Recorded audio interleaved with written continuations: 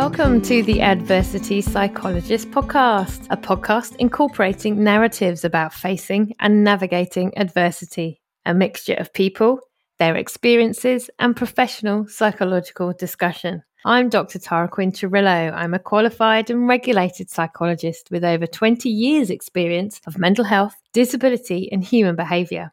I want to share people's stories of navigating adversity in the hope that through being heard, a dose of compassion and some understanding, we can help others in the face of adversity too. Hi and welcome to the Adversity Psychologist podcast. I'm Dr. Tara Quinterillo and super exciting this morning. I have Dr. Eleanor Chatburn with me. I'm going to let her introduce herself and tell us a little bit about who she is and what's brought her on today. Good morning. Morning. Thank you so much for having me, because I've been following your podcast for a while and I think it's fantastic to have clinical psychologists leading podcasts, because we need to get more mental health information out there. So This is very exciting. So I am a clinical psychologist as well, and I work with children and young people, and I'm particularly interested in supporting people who have skin conditions or skin concerns. But I wear a number of hats. I'm also a researcher and a lecturer, and I'm based at the University of East Anglia as well. So you have many hats, don't you? Many strings to your bow. We try. And I've very recently moved into trying to do a bit of kind of sharing information about mental health online. So dipping a toe on Instagram, doing things like this, but learning as I go. And getting yourself out there. And a podcast is a really good way to do that. And we're going to get so much information from you today. It's a win-win. Because you're an ambassador for the British Skin Foundation as well. You have all sorts of things that you do. Very interesting. I looked you up. I made sure I did my research on what you do, because I just think people need to hear about you. So if they haven't already, they certainly will by the end of today. And we'll also put in the show notes how people can find you, what you're doing, so that people can connect and find out more about your clinical work, but also the other things that you're involved in as well. So are you comfortable telling us? So obviously your area is working with skin conditions. You're the ambassador for the British Skin Foundation, but what kind of led you into specialising in that area? You know, it's a really good question, because colleagues have said, this is really niche, like skin conditions. But actually, you know what? The work I do with people with skin conditions, and it's at all ages, young people and adults, it touches on all aspects of our well-being. Yeah. And I think, you asked firstly how I got into it. I don't think I ever would have thought of it if I hadn't have been through my own journey with having chronic skin conditions, which really started back when I was 12, when I developed chronic cystic acne that just progressively got worse because it wasn't correctly medically managed. Until it was really severe by my sort of mid-teens, and it was scarring and I was skin picking, and I still hadn't seen a dermatologist. And at that point, it really had impacted my self-esteem, my whole well-being, and I had developed signs of social anxiety. So I wasn't really looking people in the eye. I was hiding my face with my hair. I was supposed to wear glasses, right, because I'm quite short-sighted.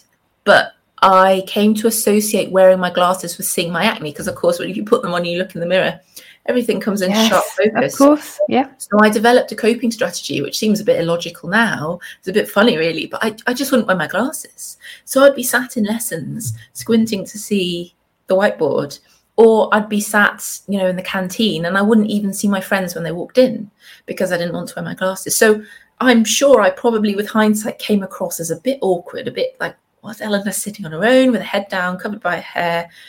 So it was also probably isolating me a bit, making me seem a bit awkward, as we know strategies that people use when they are socially anxious do.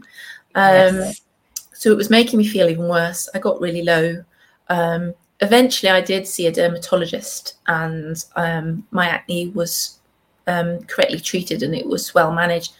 But it came back again in my mid-20s, as it can do. And that was difficult too, because there are narratives there around, acne is a teenage spots thing. You're not supposed to have acne when you're older. And I had to go back through treatment. But, I think it's really hard. And I don't want to just talk about acne today, because there are so many skin conditions, and some people live with really severe lifelong skin problems. Some people, it's more common problems. And again, there's a whole spectrum of severity. Yes. You know, mild acne to severe acne that's scarring. And I really don't want to sort of take away from anyone's experience, but what it has shown me is that, and then the research bears this out actually, is that you can never make an assumption what's going on for someone based on how severe their skin looks to you. Yeah. Really good point. There are people with, you know, congenital severe skin disease who their quality of life is pretty good. Like, you know, they're getting on well with life.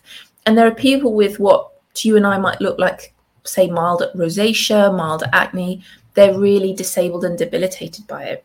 Because it's what, as we'll know as psychologists, it all comes down to the meaning and what it means for the person. So that's really something I've picked up sort of from my own experience, but also from the patients and the people I've been working with, that you really can never make an assumption.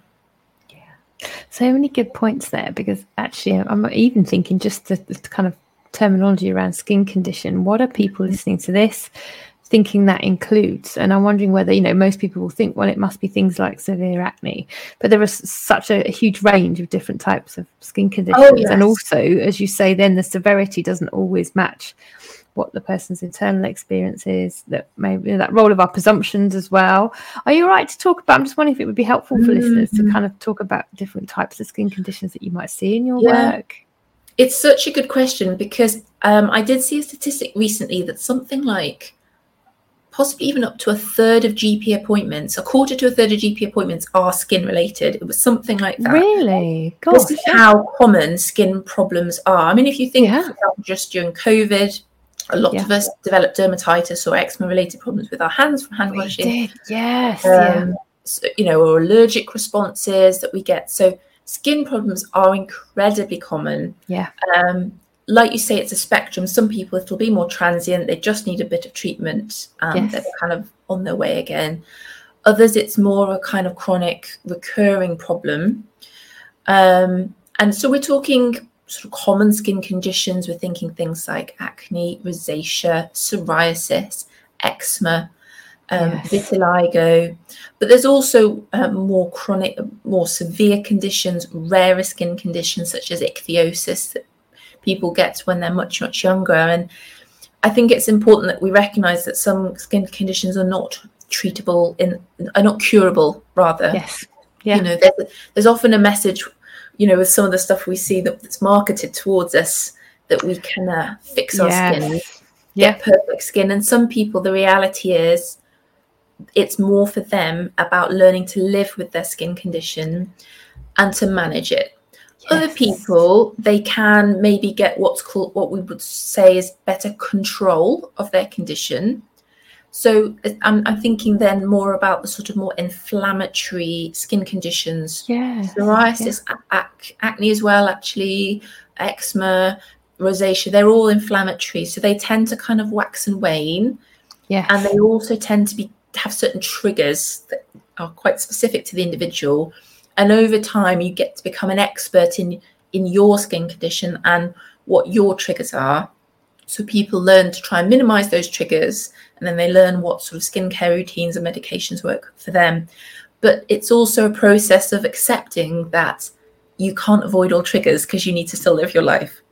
Absolutely. So I think there's so many things you just said there, but one thing that really stood out to me is just helping people just maybe rethink how they see skin conditions. That there are, I think, and I'm just thinking for myself, actually, when I was growing up, you know, acne, eczema at times, that you don't know when it's going to come, when it's going to get better. You're bombarded with adverts, fix it, get rid of it, but trying to move away from that model that there might be some, as you say, temporary or transient skin conditions where they might completely go. But actually, for most people, it's not about that. It's about maybe trying to manage it, understand it, empowering you to do that, but also perhaps how they then communicate that to other people. I'm just wondering, you know, psychologically, what can the impact be of having some of these longer term skin conditions, you know, and physically, emotionally, the link between the two? And like you said, emotionally and socially. So we're social beings. And the thing about skin conditions is, a good proportion of them are quite visible, so they may affect areas of the body that are quite hard to conceal. So we're talking face, hands, chest, Also thinking about your gender or your cultural context. In some areas, some contexts, you will be able to cover up areas of the body, other areas less so. Yeah. So again, the research indicates that it doesn't necessarily mean where the skin condition is located that's associated with the distress. Yes. Because so I may be talking about visibility today, but I'm also keen to acknowledge conditions that affect sort of the back, the torso, the buttocks, the groin, where there's heavy stigma associated with having problems in that area, and there's a lot of shame that people carry. That's what we wanted to bring in. Yeah. Are you comfortable sharing a little bit about what you kind of work with, or some of the research around that stigma, that shame, and how people can be supported to deal with that? I think firstly, just getting people through the door to have a therapeutic conversation is massive, because a lot of these skin conditions that we're talking about, the groin now, people don't even ask for help. So I was talking to a dermatologist just 2 days ago at the annual conference of the British Association of Dermatologists, and we were talking about a condition called hidradenitis suppurativa, HS, which many people won't have heard of, but it's actually very common, and it causes lesions and abscesses in areas where the skin sort of rubs and folds. So we're talking armpits, groins, buttocks, etc. But a lot of people never come forward for help. They just suffer in silence. And I actually have mild HS myself. I developed it in my teens, and I'm very lucky I have one of the milder forms. It's still unpleasant. And firstly, I mean, even before we talk about this psychologically, getting people to see a medical professional is so important, because, like you say, people are struggling on their own. They may be getting messages, I'm dirty, I'm unhygienic. This is something, or often people sort of think, it's because I'm overweight or my diet. And actually there is a certain genetic vulnerability, I understand, to HS, and it tends to go hand in hand with other conditions such as acne, and they're not quite sure why. So people don't seek help. But also when they do seek help, I think we need to encourage people to go and see someone who can give them space to just take stock of actually what the impact has been on them. Because I'm also aware that these medical appointments are so brief.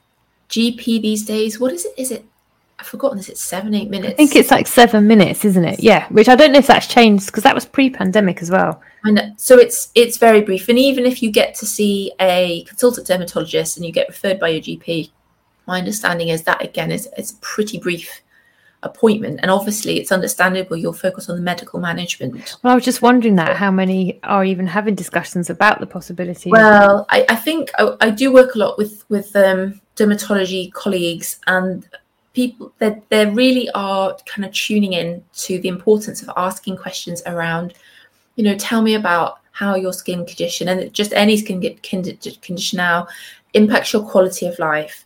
How much does it bother you? How much does it distress you? I think they're getting better at doing that. The next step is thinking about what they then do if they have concerns that someone is distressed, who they then refer on to. I was going to ask that, What's available? So in the last kind of 10 years, there's been some really good improvements in commissioning of specialist psychology services that sit within dermatology services. Right, okay. They're called psychodermatology, as you might. I like that. Yes. And that can be across both adult and child dermatology in England. Okay. Yeah. So this will be where you have specially trained clinical psychologists, but also you might have psychiatrists who will run joint clinics with dermatologists to do assessments. Now, I'm afraid the downside is that we've got a bit of a postcode lottery at the moment. So, for example, there's a number of centres of excellence for psychodermatology in places like London and a couple of other spots around England. But my understanding is almost nothing in Scotland or Wales, and certainly large patches of England there's nothing. So I live in Cambridge. There's nothing at Adam Brooks Hospital that's currently commissioned. So that means that dermatologists there, it's it's less clear when they who to refer to. They'll be referring more just to generic mental health support, the low intensity mental health services, which might be enough for some people. And this is the key thing. I don't want to say everyone needs highly specialist one-on-one time with a clinical psychologist. Yes, yeah. I think a lot of people, they might just want to have a supportive conversation with a trusted friend. Yeah. Or there are some fantastic patient support charities out there for particular skin conditions who run patient support groups. Some run kind of telephone lines, online groups. Really, there's a wealth of material. And if you go to the British Association of Dermatologists website and Google patient support groups, there's a whole list of like 30 or 40 different groups. And I think for some people, that's enough. Just connecting with others who are going through something similar and sharing tips. Yes, yeah. I don't think everyone needs to go into therapy. You've answered so many questions that I had. This is fantastic. Because, as psychologists, obviously working in private practice myself, not everyone can afford to pay and has the means to do that or has health insurance.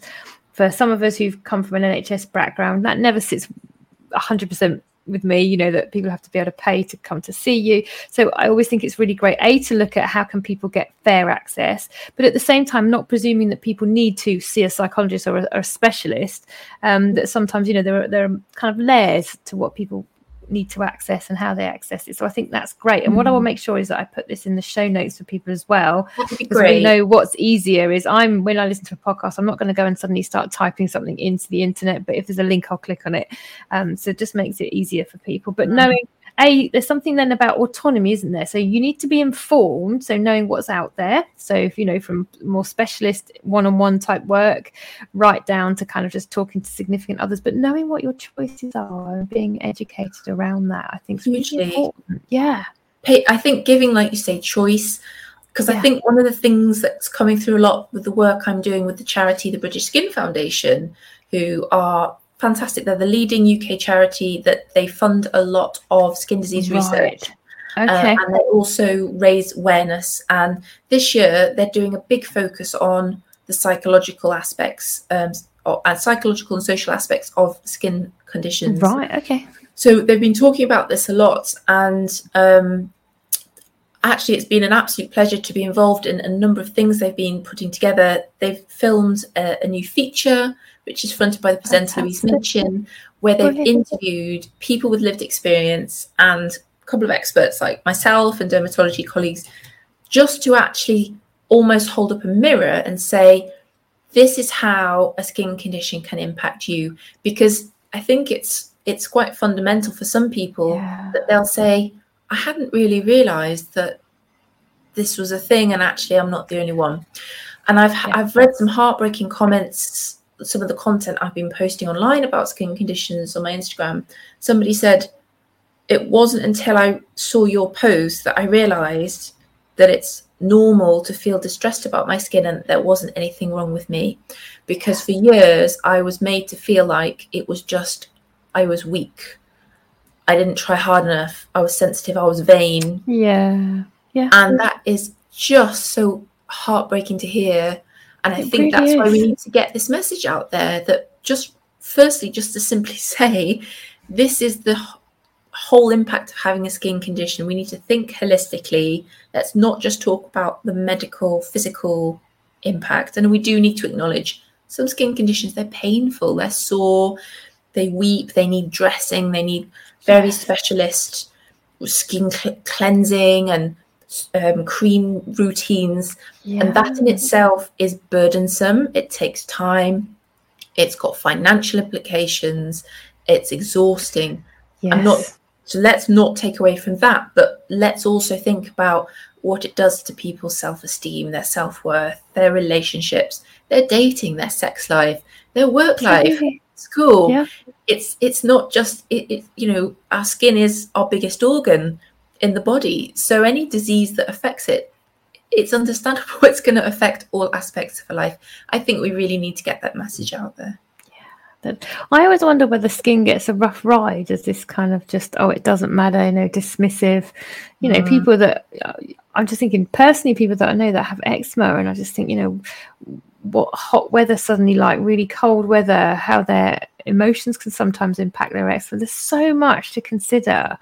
But I'm sure people just don't seem to see that in the same way as if somebody had something else physically wrong, another condition. No, it's interesting, isn't it? Because you might think in a way, well, at least because it's visible, people can see that it's there and believe it's there, as opposed to an disability or illness. But what often seems to happen is that people feel that their concerns are dismissed as trivial because they're just, aesthetic. They're just, they're being vain. It's just, judgment, really, isn't there? And I think that's based on, firstly, a misunderstanding of the fact that skin disease is painful and burdensome and all those things we've just been talking about. As you said, people are quite ignorant. The general public, are quite ignorant of that. But also that they don't understand what it is like to live with, a visible skin condition and to be told they're just being vain when they're worried about it. And how it's so validating, isn't it? Furthering that stigma and that shame that then what happens is, you will know from the people you work with is when we're stigmatized and shamed, we tend to then internalize that shame. And I think there's something wrong with us as a person. There's a big thing that's come out of this discussion already, the kind of, it's me, it's my fault, I've got it, I'm not managing it. If I am trying to manage it or talking about it with people, it's me being vain.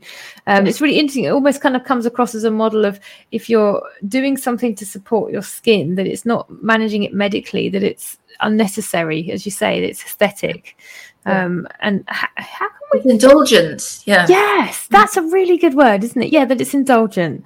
And I'm just wondering, is there anything, what do you do to try and create a shift in society, people's views? Is there a starting point? Anyone listening to this now, and that's part of what this podcast is about, is learning people's experiences, but also about creating change. What can we do as listeners to this podcast to start to change that narrative? I think we all have a role to play. Listeners, I would be astonished if individuals listening haven't had some experience at some point in their life of some kind of skin problem, and I think it's just tapping into that awareness and also, your children, have they got skin, your partner, your friends, you will know people who have skin problems, and maybe just thinking, when was the last time I asked them what that was actually like for them? Yes. Just genuinely, just an open question, and just finding out actually what it's like and how it impacts them. And I think we just need to have more sort of honest conversations and give people the space to voice what it's like. But certainly we need to have a national conversation, and this is why I think charities like the British Skin Foundation are doing such a fantastic job, making this new documentary and putting materials out there to raise awareness that it really is endemic, the distress that's caused by having skin problems, and also it's widespread. This isn't a niche area. This is really, and I think it also taps into broader conversations about body image, where I think researchers or specialists in body image are increasingly saying body image distress and dissatisfaction is almost now the norm, unfortunately, in our society.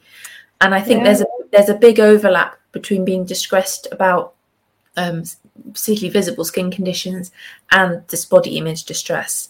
And again, I know we're having more conversations now about fat phobia and body image, and but we're not doing that about skin. And I think that all this body image discourse, it's still about body shape, weight and size, but we're not thinking about the other things that go into our body image, which is our skin and our hair and our nails. And there are conditions, medical conditions, that affect all of those things.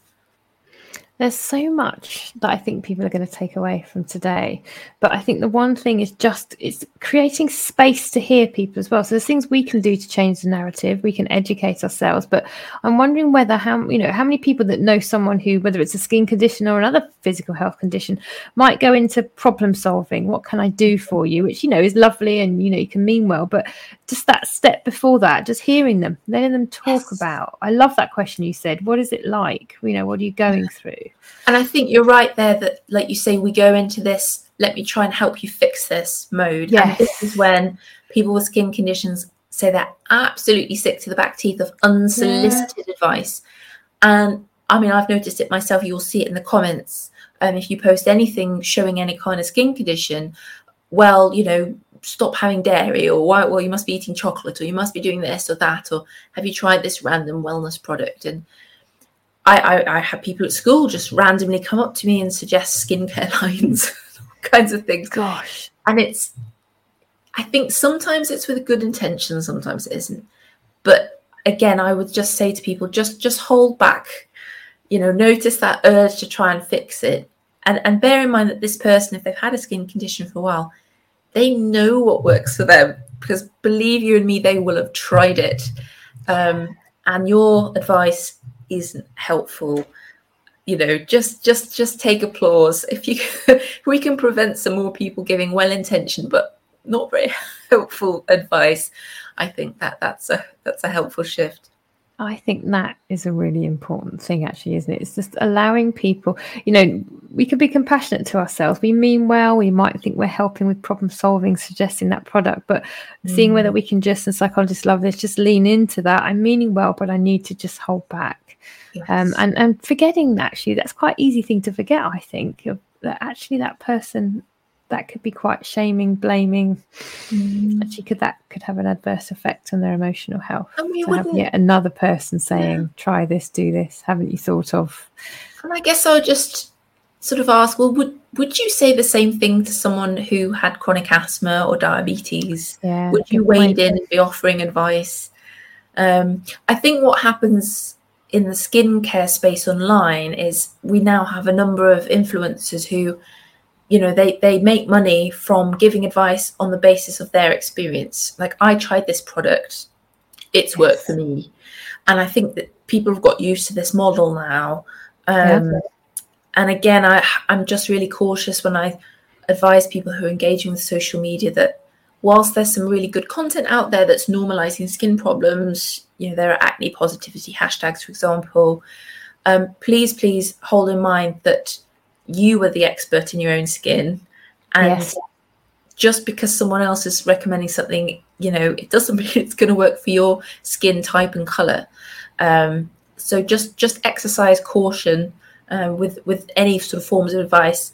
And if you can afford to, or you're able to access to a dermatologist, it really is such an important investment. And I know it's hard to access for some people due to waiting lists, but if you can, just think of the money you will save on products you'll probably be buying that have been marketed and influenced with false claims, inflated claims. At the least, the least worst you're going to do is throw your money away on something that's nothing. The worst you're going to do is you might actually make your skin worse. You could sensitize it, disrupt the skin barrier. I actually gave myself mild rosacea because I was overusing skincare products. Right. So I think people can become a bit more savvy about all this content they're being bombarded with when they're online. And if you can, please do go and see a medical expert, a consultant dermatologist, who will save you so much time and effort and upset with actually coming up with a tailor-made treatment program for you. And then for some people, it could be that in conjunction with their medical treatment, they may benefit from seeing a mental health expert. And with psychodermatology, we tend to talk about both and, that we're not saying stop your medical treatment, but in addition, maybe consider talking to someone about, how upset you are about your skin. Is it getting in the way of you doing things you want to do in your life and you're reaching your goals? And then a clinical psychologist or CBT therapist could help you move towards those goals.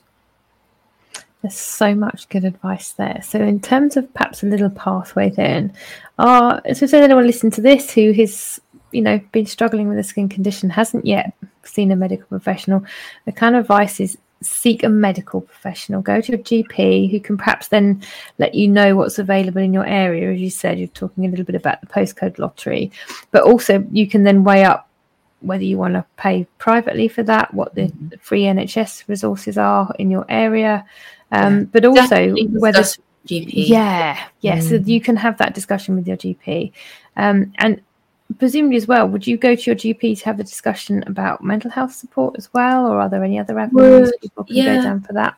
I really would encourage people to do that. I'd hope that they feel it. They have a GP, they have a trusted relationship with, who they can voice those concerns and worries and just discuss what the options might be.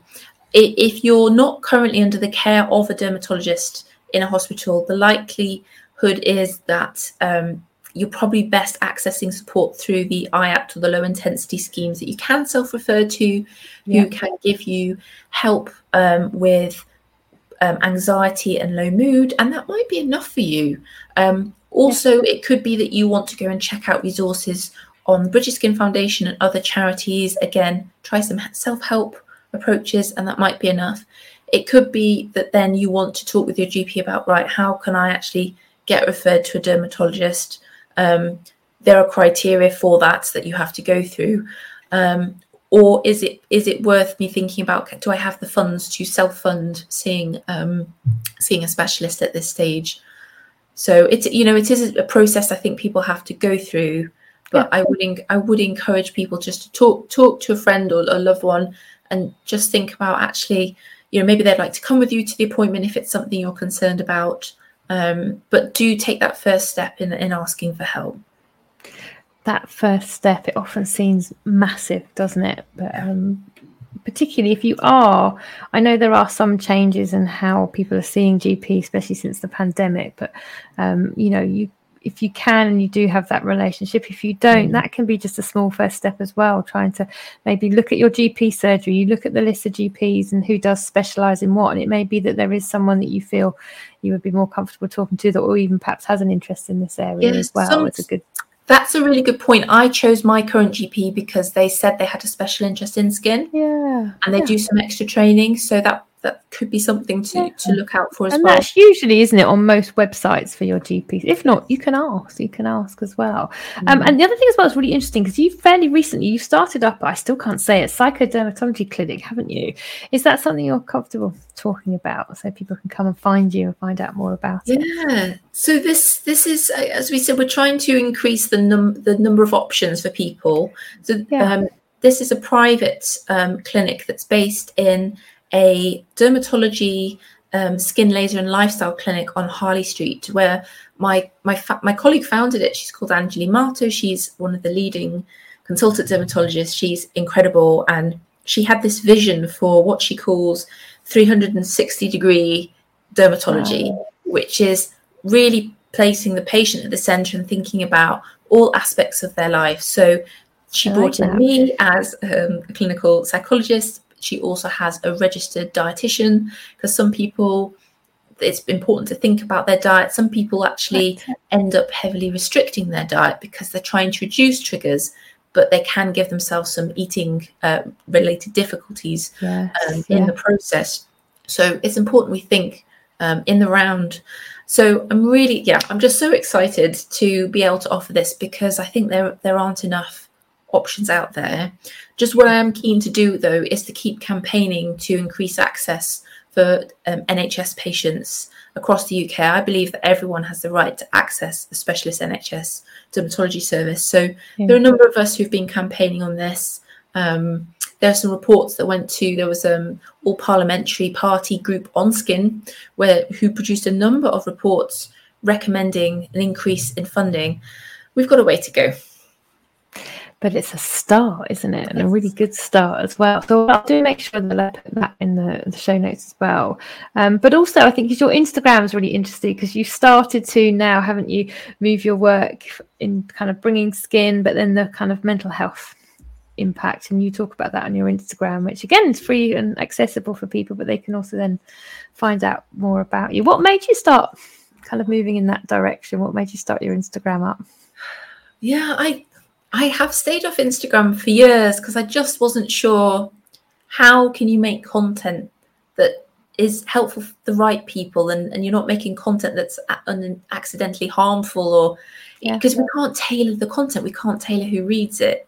So I really agonized about that for a long time. And then I thought, well, let's just try something and let's get some feedback and see how it goes. And actually I realized that I think we just need to produce some content, because the stuff that I saw on Instagram is mainly from non-health professionals. It's from a lot of people who are self-appointed. They'll call themselves things like skin experts or skin coaches. They'll be offering non-evidence-based treatments. They'll be charging a lot of money for it. And there's a real scarcity of mental health clinicians talking about body image and talking about skin conditions. So I thought, actually, maybe it's a problem that I'm standing back. Actually, maybe I do need to get stuck in and figure this out. So it's been, it's been a learning curve. Initially, I was quite hesitant to appear on camera because it's just not really my thing. But people have said, well, to trust you, they have to see you. And then I thought, actually, you know what? The fact I have some personal experience of skin problems, still occasionally have some skin problems, it might help just to show people that they feel heard, and that we're normal, that those of us who are working professionally in this field, we're normal people too. We also have real skin, we have skin problems. So you'll see the last couple of posts I did, I have done, without makeup. I mean, I never use filters as a principle, or photo retouching. I do some makeup-free ones as well, because I think we need to show that we're just normal people, and try and undo some of this toxic stuff that's going on social media at the moment with excessive filter use. So I think it's, again, a lot of values tied in there, but also I think there's so many elements. There's the fact you started to, just bring in, body dysmorphia as well, body image, as well as the kind of mental health implications of having a skin condition, and just the human element that, look, here's a psychologist who also has some lived experience, kind of breaking down those barriers that we are still people who experience and feel. And I think that's so. Where can people find you? Where is your Instagram? What's your tag, so that people will put it in the notes as well? I'm at Dr. Eleanor Chapman. I'm on Instagram, and please do come and give me some feedback on what I'm doing. I want to build it up, and there's some other projects, top secret projects, that are in the works. So please do come and get involved. And your website for the clinic is www.selflondon.com, but I'll put all that in the show notes as well. Where else do you hang out? Is there anywhere else you hang out on social media or websites that you want people to be looking at? I'm a more long-standing member of Twitter. I'm at Eleanor Chats at Twitter. I tend to talk more on Twitter about youth mental health, which is, with my research hat on, I'm really interested in helping young people get access to evidence-based mental health stuff. So I'm talking less about skin there, but if people are more interested in youth mental health, then feel free to come say hi to me on Twitter as well. And I'm thinking, another episode somewhere there as well. I've only done one podcast episode on teenage anxiety, but I'd like to cover some other stuff around teenage mental health as well. So if you'd ever like to come back on, that could be brilliant. So my little signature move then, I like to ask every guest. We've had so much brilliant information. There's one little adversity takeaway, one little nugget of advice that you could leave us with. What would it be? I would say, for anybody listening who's upset about their skin, is to be kind to yourself, because there's so much stigma and judgment out there that we can internalize that and come to believe there's something wrong with us. And there really isn't. You're doing the very best you can in a really difficult situation. And that just trying to offer yourself some kindness and self-compassion, can be really healing. I love that. I really do. I think that we go through so much as human beings, and if you have an additional issue on top of everyday stuff, we can give ourselves such a rough ride, can't we? So really kindness, what a lovely way to end. Eleanor, thank you so much. It was really lovely to meet you, and thanks so much for coming on. And hopefully I'm going to hold you and get you back again to talk about young people and mental health as well. Thank you so much. Thanks. Bye. Thank you for listening to this episode of the Adversity Psychologist podcast. It's so lovely to have you here. I'm Dr. Tara Quinn-Cirillo, and you can find me at drtara.co.uk. You'll see everything I'm up to, free resources, my media work, and my new COVID recovery clinic as well. Remember to please rate and review my podcast. It really helps people to benefit from the narratives of overcoming adversity if they know where to find us. The Adversity Psychologist podcast, helping you one step at a time.